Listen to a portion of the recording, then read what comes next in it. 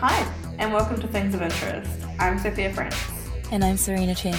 And this week, we're going to talk about video games and narrative in games and representation in games. And so, to help us do that, because while myself and Serena both really enjoy video games, we certainly are not experts in them.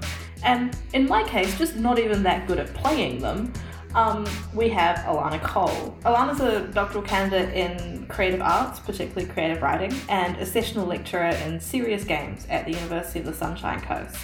She's got a really broad range of research interests and some really cool papers out there, but she's mostly focused on creating and analysing narratives that improve diverse representation, particularly with regards to gender and sexuality.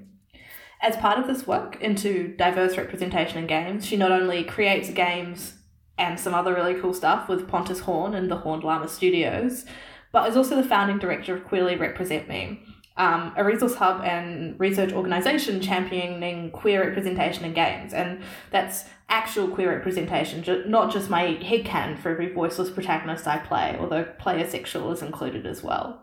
We're probably going to get into the weeds shortly, I'm really sure, but just to kick us off and find some common ground, Alana, what is your favourite video game? Oh, that is not the question that I prepared to start with. Let me buy some time by saying hi, and thanks for having me.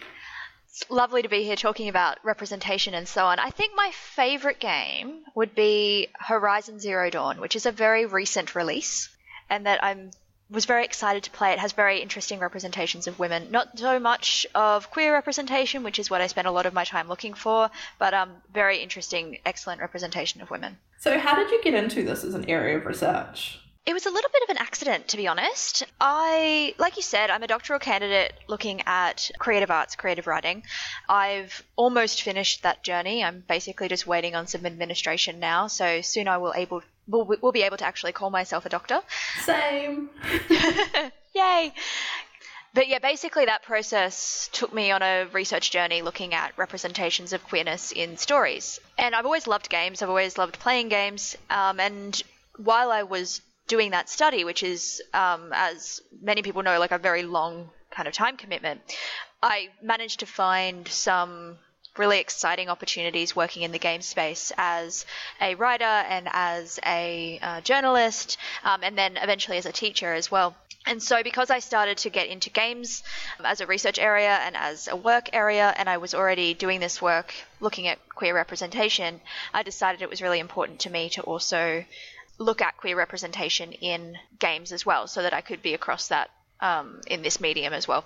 That's fascinating. And a really cool journey sort of into. So I think the big thing I want to know more about is some work that you presented at the Digital Games Research Association conference recently, particularly regarding the dramatic increase in queer representation in standalone game titles since 2013. Yep.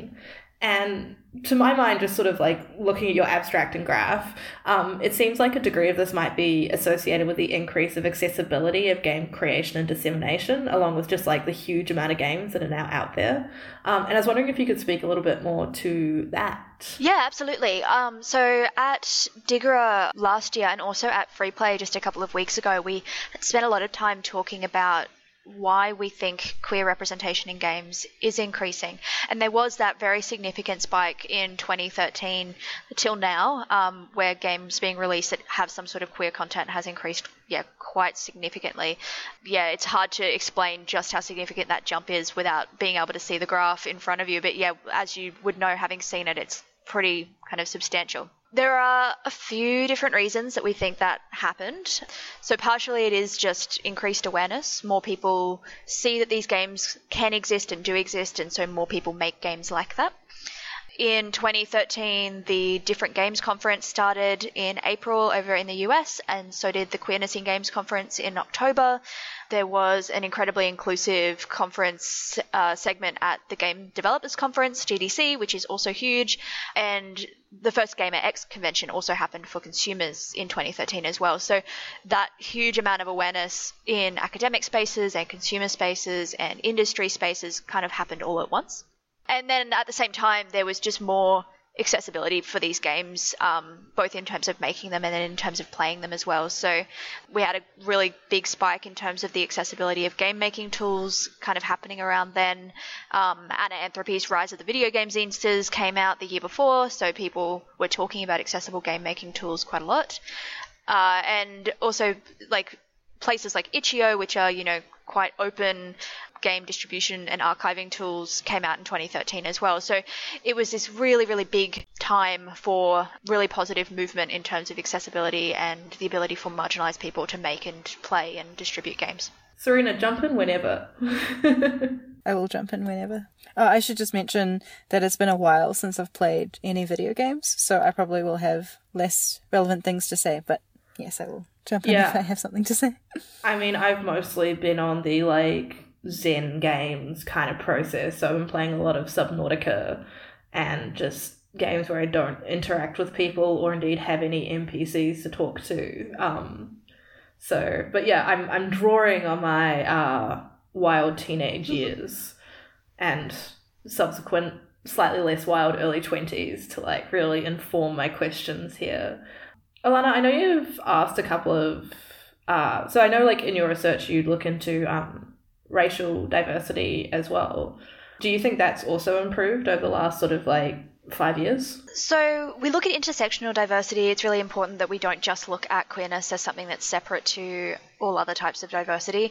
But even though we do look at that, we haven't got a database and detailed information on representations of race. So it's not really my place to mention whether things have improved there in terms of either numbers or the actual individual representations, because I don't have the research to back me up there. Oh, that's more than fair enough. Yeah, I just seen it mentioned in some of your work as a key concern for people engaging in games. So we have definitely done some demographic study in terms of who our respondents are to the surveys and work that we do, just to try and find out if people have varied opinions on representation based on race and whether people are interested in seeing people who look like themselves, and if so, in what respects, whether that be racial or otherwise. But yeah, in terms of the actual representations that are out there, we haven't done as in-depth research as we have in terms of sexuality and gender. No, that's more than fair enough. I was wondering what your opinion was like. So for our listeners who don't know, there are some games that you play where essentially the characters that you interact with are player sexual, which is to say regardless of the player character's gender, that romanceable characters essentially. And you often see this in games like Skyrim is probably a really good example of this, where you can date whoever. The other side of this is firm sexualities for the player character, or firm sexualities indeed for non-player characters within video games. I was wondering whether you perceive any of these as being inherently better with regards to representation. So whether a firm sexuality for the player character is a better form of representation than, for example, non-player characters being player sexual. So I think that there is a place for player sexuality and also for fixed sexualities. And in the work that we're doing, we kind of look at them as alternatives, not necessarily as one being positive and one being negative. When we look at player sexuality, we typically take it beyond just whether every romanceable character is interested in the player character. It also tends to come down to things like the erasure of an NPC's personal history so that it cannot conflict with a player character or a player's perceived sexuality of that NPC. And we also try to look at the game world and see whether queerness is something that's permitted within the game world outside of the player character and the choices that they make. Typically, if there's a problem with the player sexuality of either a player character or NPCs where they're, always interested in the player character no matter their gender, typically that becomes problematic in other areas of the game as well. So you might have NPCs who are interested in the player character no matter what, that they have absolutely no history of relationships of any kind, and the game world itself is not particularly queer or just has heterosexual relationships and so on. And all of that tends to work together so that if you want to avoid queerness entirely, you can, but if you want to be able to play as a queer character, you can do that as well. And it comes across sort of like a fence-sitting approach so that you're not upsetting anybody. So yeah, I don't think we can say that player sexuality on its own is a bad thing, but some of the other aspects of game design that come through when that starts to be the preference can sometimes be a negative in terms of representation, because it does lead to erasure. So would you say that that's the case with like Stardew Valley? Because like one of my favourite things about Stardew Valley is that you can date all of the ladies. But like just now reflecting on what you're saying, like there are only heterosexual relationships in that game. Yeah, Stardew Valley is like my go-to example for this sort of thing, mostly because you can play that game entirely heterosexually if you want to, because all of the families in town are nuclear families, and if you do end up marrying someone of the same gender, they kind of make a big deal of it at your wedding because you're the first person they've ever seen do that. And like I can sort of believe that if you're in like a quiet conservative town, village, whatever. I can imagine that maybe they haven't seen that before. But yeah, none of the people who are in town and who are apparently interested in dating you have ever had any sort of relationship history. And given how many apparently queer folk there are in town who are all interested in dating you, it's a little bit weird that none of them have ever dated each other. Yeah, no, particularly this was very much my experience living in Dunedin as a queer person. Just like, oh yes, you appear to have dated 3 of my exes. Yeah, right. Thank you. This is great. I don't know how well you'll be able to answer this, but this sort of spike in representation and the ongoing improvement, as caveated as that may be, how similar is that to the change in representation we're seeing in other forms of media? So, for example, on TV. It seems to me that those other types of media are also increasing in terms of their representation, but a lot of those other mediums are a more mature medium, just in terms of age and progress than we are. More people have been making, indie films and self-published books for longer than we've been making our own games independently on really accessible engines. So I don't have I don't have numbers or specifics on that. It's just based on my own feelings as somebody who consumes media. But it sort of seems like we're a bit behind the 8 ball, but hopefully we're kind of following along in a steady trajectory as well. Have you noticed any trends and progressions in television and movies that's about, like, it looks like it's about to happen in video games? Are we repeating some history in the video game industry? Nothing comes to mind, but I haven't done in-depth kind of cross-media study between video games and other media. So I'm sure there's something, but there's nothing that I can kind of pinpoint at this stage. Yeah, because I'd be really interested to see, as they say, history repeats, and I'd be interested to see the patterns that the video game industry goes through and the issues that it'll have to deal with and what it can learn from. Yeah, absolutely. Particularly as we are seeing similar movements in terms of independent release of games as we did with independent releases of, books and writing and plays and movies and so on. Like, as soon as the ability to kind of write your own stories and put them out there became an option, the potential for marginalized stories to be put out there was much higher. So, yeah, it's interesting seeing similar things starting to come through in games. Have you looked very much at and I absolutely don't expect that you will have looked at this, the non-English language gaming world? We have a little, but people on our team are primarily English speakers, so we rely heavily on our community to send those sorts of things through. So we definitely don't have kind of a entirely cohesive database of that sort of information. And what we do have tends to be Japanese, if not English, mostly because Japanese games have been localized more in this sort of area. We get a lot of, visual novels and RPGs that were originally Japanese that were localized to English and feature queer themes. But yeah, there's few kind of obvious trends identified between non-English and English games. Other than like some of the stuff that we do see a lot of is games that were originally Japanese tend to have more implied gay themes than our games do, purely because a lot of relationships that are platonic in Japanese culture are then read as being potentially gay once they come across to Western culture if they aren't changed. So then players kind of start thinking, oh, are these people in a relationship? But they're often not. Okay, this is going to be kind of a complicated question. Over the last couple of years, a lot of people have observed the movement towards, like, dads in games, and, like, that's a fairly understood thing, that it's part of, like, the people that are making games are getting older and having kids, and so that's what they write about because that's what they're experiencing. A lot of the stories, particularly those surrounding queer women that I've experienced, have focused on, like, the coming of age, teenager, like, or young adulthood, both, like, realization of sexuality, development of relationships, like, maybe first relationships, maybe first experiencing particular feelings, regardless of whether they're, like, sexuality feelings or, true love or whatever. Do you think that's partly to do with the people that are making these games? Like, they're maybe younger people who are wanting to reflect on that a lot. Like, I really love engaging with that stuff. Like, I love Max discovering her sexuality in Life is Strange. I really enjoy, like, the younger sister in Gone Home. Yeah, your thoughts on that, It's please. possibly to do with who's making the games, but I also think that it is a very common theme in stories of queer people that they focus on that period of time.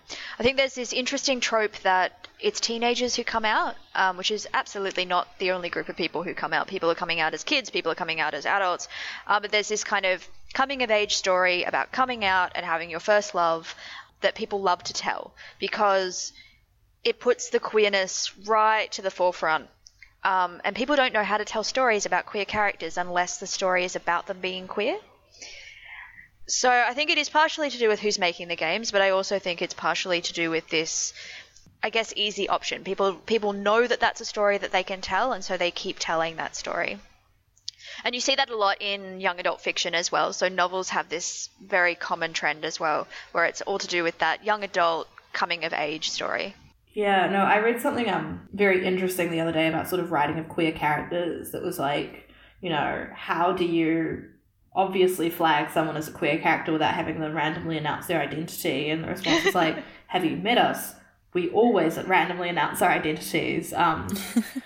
And I had an experience last night where I was doing an interview and forgot to mention, like, my queer identity. And afterwards I was like, am I sick? Like, am I coming down with something? What's happening? But then the other side of things where people don't necessarily pin themselves down to an identity, I find really interesting as well. So that scene, for example, in Dream Daddy, that kind of announcing of identity and, like, clearly signposting someone as being non-heterosexual, non-cis, whatever, as opposed to the more nuanced storytelling. I was wondering what your thoughts are on both of those and their function in games and how well they I think with most things to do with representation, my answer is always we need all of it, whether it be clear signposting or more nuanced storytelling, because not everybody does want to stand up on a podium and say, hi, I'm queer, and not everyone should have to.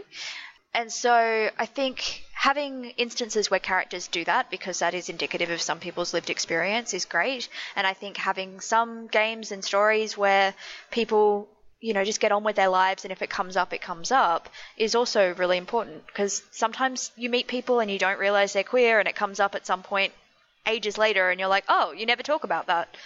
Because not everyone does. So I think, having characters that just represent the wide diversity of people who exist in the world is really what we're after. It's not about kind of this ideal representation that we're going for. Here's a question that I have.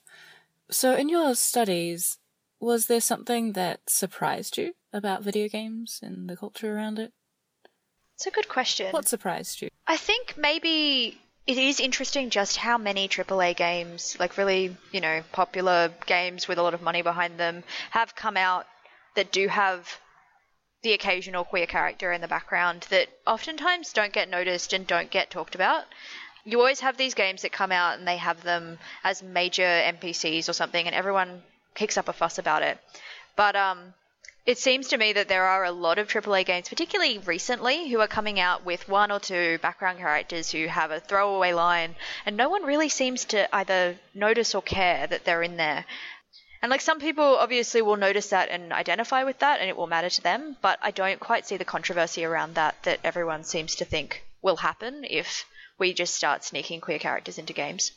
That's cool though, because it's almost like a signposting of a changing of the times and a society that's becoming more and more hopefully nice about these things. Hopefully. Fingers crossed.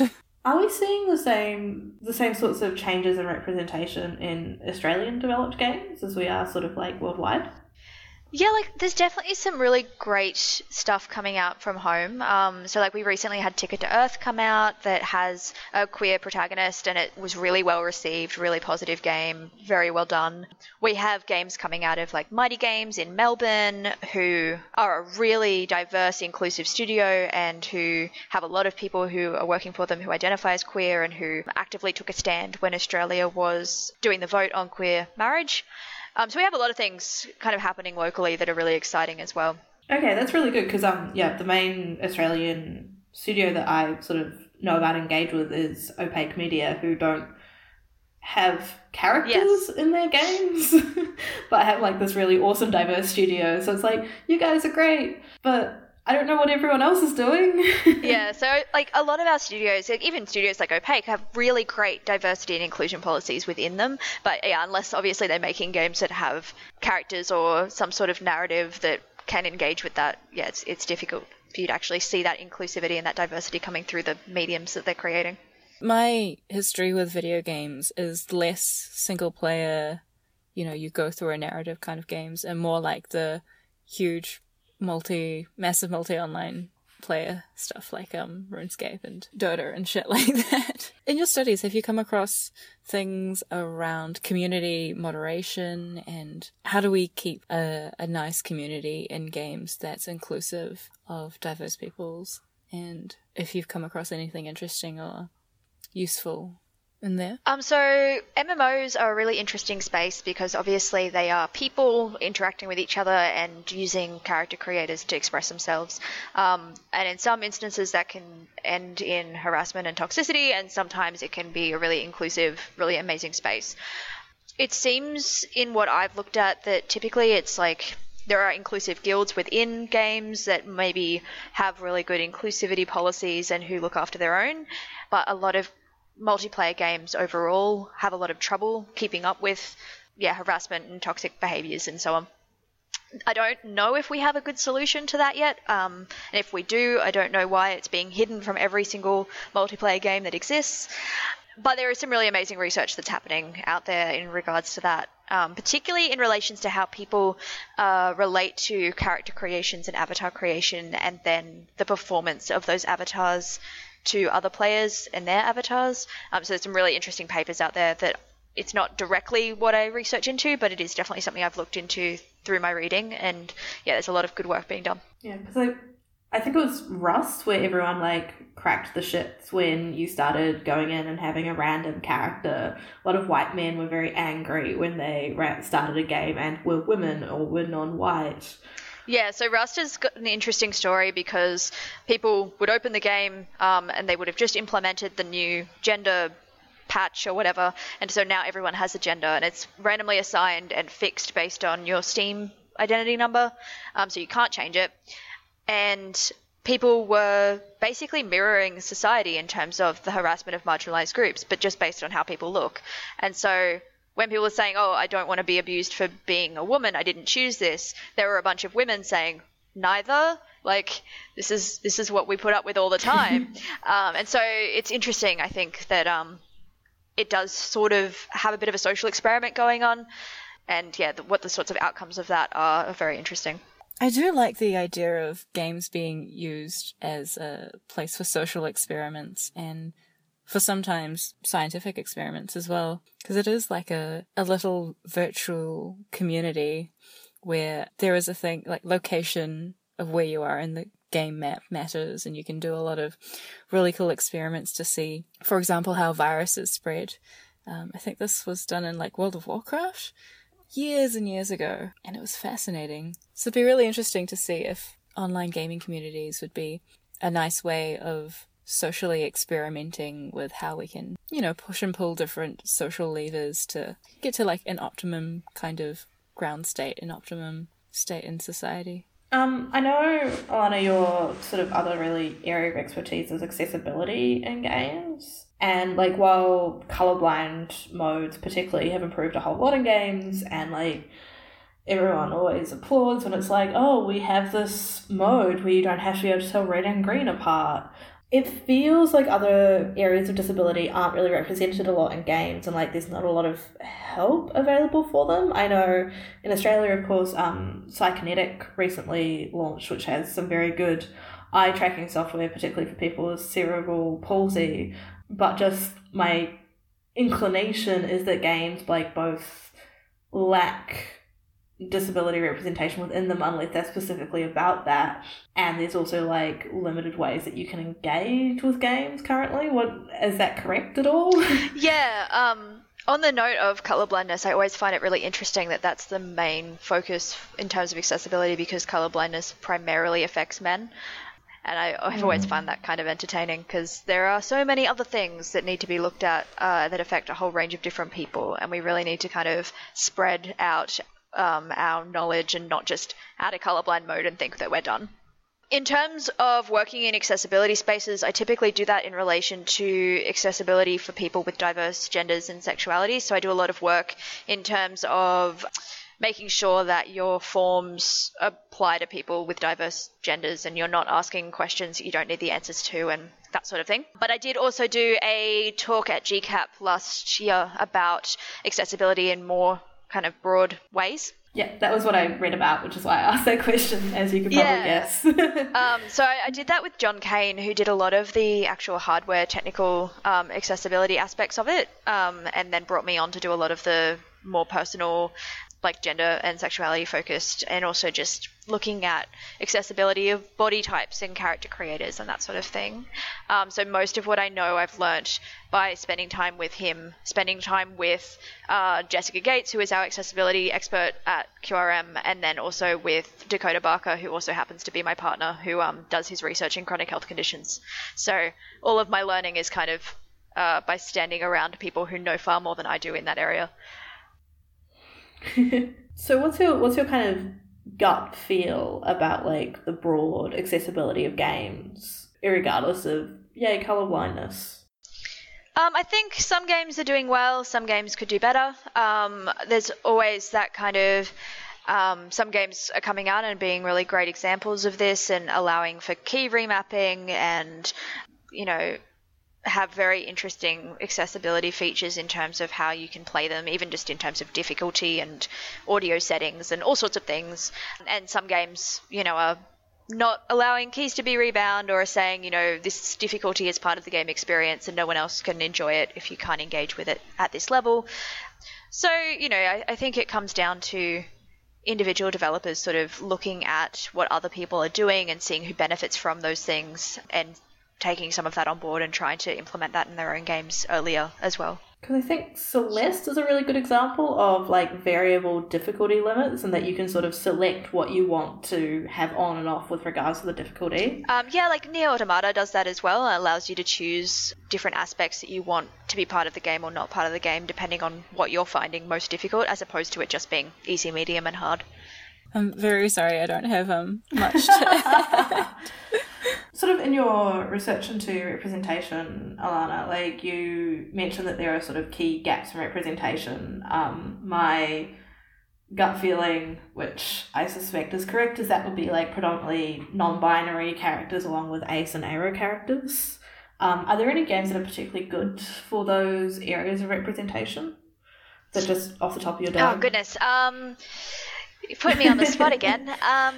You're fairly accurate in that non-binary characters don't have a whole lot of representation. The worst in terms of not having representation, though, is actually intersex characters. There are basically none. There are a handful, but not very many at all.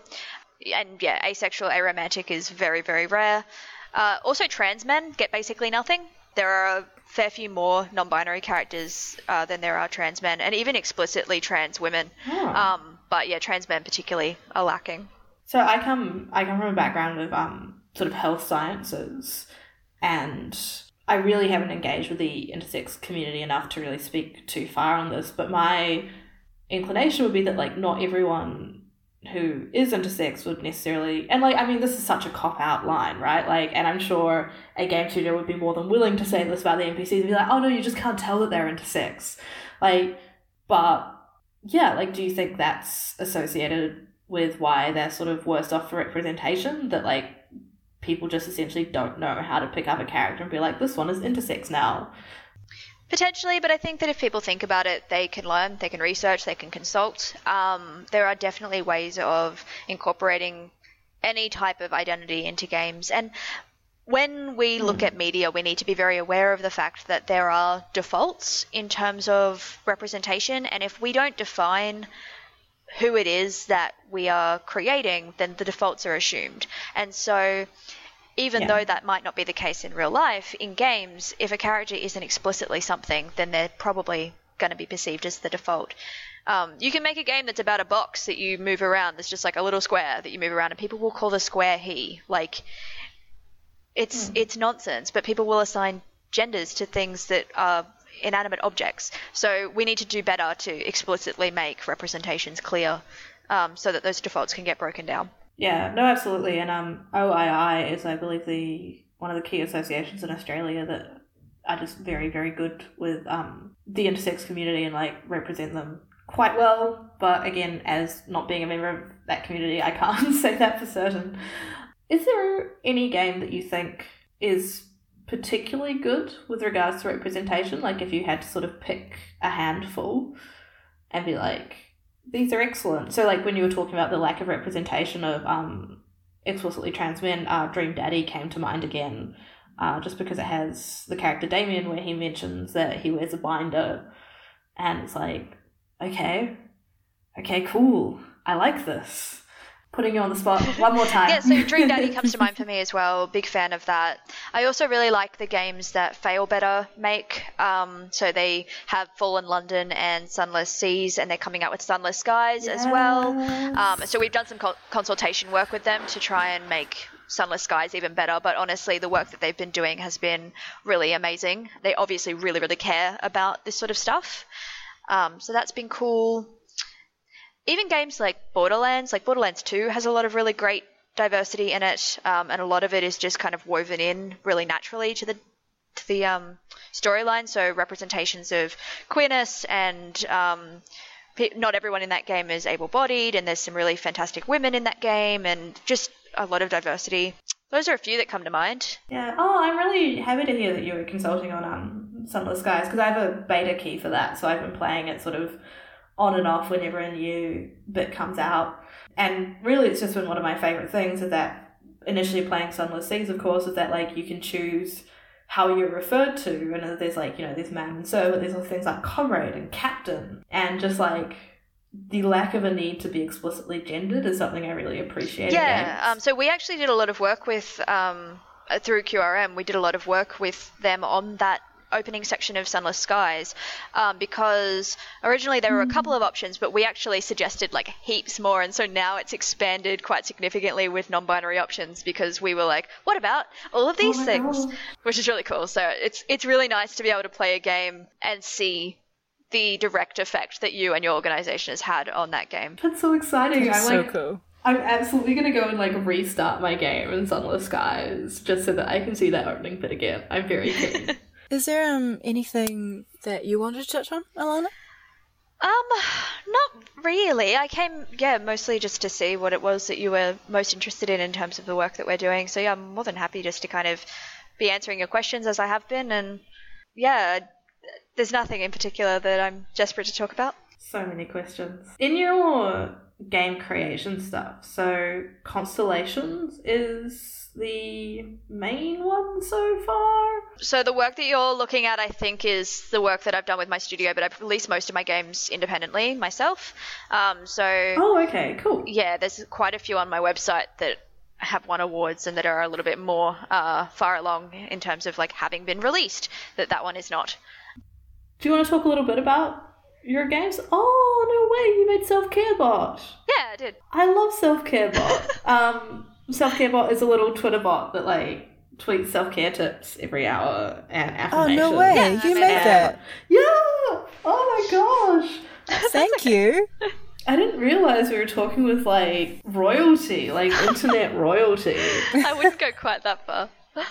So as a way of like managing sexuality in games, one of my awkwardly like favorite ways of dealing with that is the way that they use in Kim Kardashian's Hollywood, where in the sort of opening scene you're accused of flirting with a girl's boyfriend, and then afterwards Kim Kardashian, your new best friend, is like, the best way to show that you weren't flirting with him is to date someone else. Who are you interested in? And then you can say like, you know, I'm interested in dating women, men, or I don't care. Yeah. I appreciated that in a game that I was not expecting that from. Yeah. What do you think that about a way of signifying sexuality? Yeah, like, I don't mind that as a way. I think there are many, many different approaches, and I don't think that one's bad by any means. So yeah, I think that's great. I have one of the directors on our team is like sort of obsessed with that game, and some of the similar games we know with different celebrities, and it comes up really regularly that she keeps playing these games, and she's like, oh no, I just play them for like research for the database and stuff, and that's such a lie. So yes, I've heard more than my fair share of information about the Kim Kardashian mobile game, and yeah, you know, I think there are worse things out there. Oh, your games are gorgeous. Thank you. Yeah, I'm just looking through them now. They're great. They're so beautiful. I love your engine experiments. Thank you. It makes me feel so calm.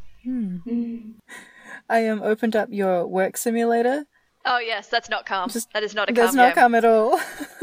Oh my goodness. There's so much you've created here. This is incredible. Because I teach game design, I kind of need to produce things often just so that I feel like I'm using my skills and, you know. On representation in games, sort of coming from a mental health perspective, I've engaged with a couple of games.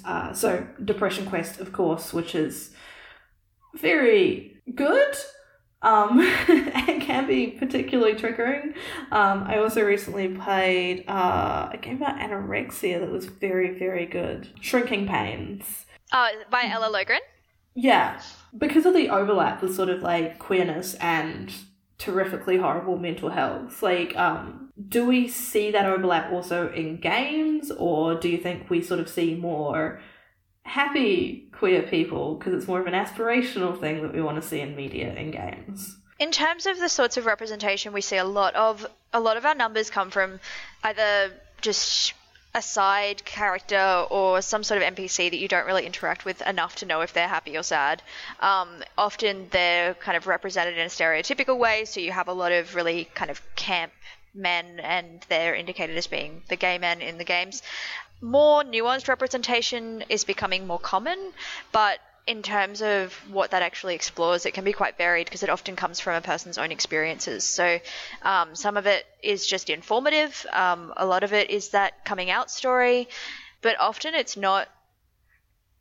It doesn't really necessarily explore mental health, but it doesn't necessarily explore the aspirations of being queer either. It's often just retelling of experiences and sharing of experiences and the creating of community within the game making space.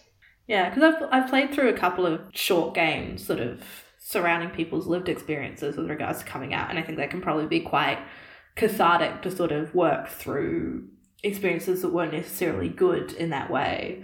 But yeah, I play games a lot of the time to feel better about the world, but I also have huge respect for video games as a way to like explore those less good experiences. So like Shrinking Pains is traumatic to play, but it's also really, really good and like beautifully written and like beautiful to experience as well. And so I'm curious, I guess, as to whether we will start to see that overlap a little bit more. Like, I'm sort of torn in the sense that I don't want like sad queers to be the trope it could be, but I also know like the incredible rates of mental illness in our communities and that thing exists in the real world and that there is space to explore that within video games. Yeah, so like I think it comes down to what I've been saying all along, that we need all of it, right? So we need representations of happy queer people who have, you know, realized who they are and are in a good place, and we need to find representations of queer people who are closeted or who are mentally ill or who are struggling, and that struggle doesn't necessarily need to be related to their queer experience. It could be related to anything. And I think, yeah, we just need all of these stories, and the more that we get all of these stories in the medium, the less stereotypical or tropey they're going to be. Serena, are you just playing Alana's games now? No, I mean, the work simulator's right there now. it is right there. I did click out of it because I'm quite stressed at the moment already, so I was like, you know what, I don't need more stress. I do have just this moonlight thing open, which is really nice. Yeah, I made that in about half an hour just to kind of experiment with, colours and shapes. Like, I want it as my background. It's Have you beautiful. gone around and talked to everyone? Wait, what? You can go around? Yeah, use the arrows. I've just been staring at this like, this is nice. Yep. I can talk to people? You can. I can talk to people. Hello, star. Hello, moon. This has now become a Hello, live play Moonlight. podcast. Yeah. Let's play. I love that you've picked one of my nicest games to open. Like the biggest game that I've released recently is right up the top in the top corner. It's called Aurelian, and it's like a representation of like what it is to be a woman, and it's full of like all of these angry experiences. So yeah, I like that you've been like, pretty Moonlight, as opposed to like angry feminist game. I just picked the one that looked... Yeah, I saw all the yellow and black and I was like... Yeah, it's pretty aggressive. Oh, this is lovely. I'm feeling so nice and calm right now.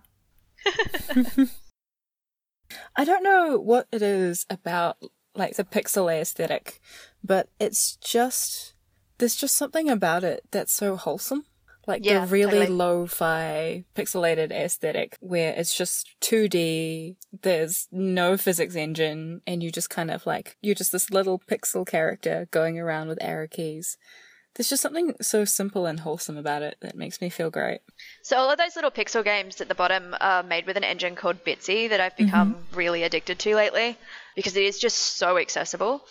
And I've been using it to teach little workshops with students and stuff as well because you can just open it up and start straight away. So I've been using it a lot lately. What's your favourite engine? At the moment, it's definitely that. I love engines that have heaps of restrictions that are like super cute and really good at like one thing that they do. I'm not a big programmer. I can do some programming, but oftentimes I just prefer not to. Like if I can just sketch a game, make something silly and little, then that's what I love doing. So I use lots of different engines for a lot of different projects depending on what it is that I'm actually trying to make, as opposed to using one big engine that's capable of all of it. This is really cool. That's so cute. I just opened a tiny globe. I'm really keen to try and make some games now with this bit. Is it Bitsy Game Maker? Yeah, so it's on itch.io as well. Oh my goodness. Maybe instead of writing my talk, I'm gonna make some games. Yeah, have fun. It's very easy. This is... Yeah. Do you do much with Twine? Yeah, I have done. I also teach a class about Twine, an interactive narrative class, where we use that as our primary engine. I've dabbled in Twine, but I really don't have the staying power to do a big project when like my ideas are only half formed. Yep. I find Bitsy really accessible because you can immediately hit play and there's already something there ready to go, and then you can just kind of tweak and add and adjust, and it doesn't feel like the sort of thing where you need to commit to a full story arc or something. So yeah, it's definitely worth experimenting with. Oh my goodness, I'm hooked already. All right, we might wrap up there then, so Serena can go and develop 20 games before she tries to write her talk. Yep, I look forward to playing them. Make sure you share them on Twitter so that I can check them out. Will do. Thank you so much for letting us know. Yeah, thanks for coming and ruining our lives, Alana. No worries, it's what I do. So this has been the Things of Interest episode, talking about video games, particularly looking at queer representation of video games, and with a little chat about engines at the end there. It's ruined our lives. We hope it's ruined yours too. We are so grateful to have had Alana Cole on the phone call with us, just talking about all of her incredible research. I learned a lot. I hope our listeners did as well. Alana, where can our listeners find you? So I'm on Twitter at Alana M. Cole, Alayna, M for Mary, Cole. And I'm also on Twitter as Queerly Represent Me. So Queerly Rep Me is our Twitter handle. So you can check us out if you want more of our kind of research stuff. And you can check my personal Twitter out if you want pictures of my pet rats and also my garden. Yay! I mean, that sounds like a high quality Twitter to follow. Yeah, it's like, use Queerly Rep Me if you want the like proper academic stuff, and then just follow me if you want cute animals. Beautiful. Yeah, excellent. Perfect. As always, you can find Things of Interest on thingsofinterest.co, on Twitter at castinginterest, and and on Facebook as Things of Interest. You can email us at castinginterest@gmail.com. And if you feel like leaving us a review, if you've enjoyed this episode, if you've enjoyed other episodes, you can leave us some stars on your podcast access app of choice. Or you can tell a friend about us, because that's how people hear how great we and our guests are. So 10 out of 10 would recommend. I have been Sophia Friends. And I'm Serena Chen. And as always, stay interesting.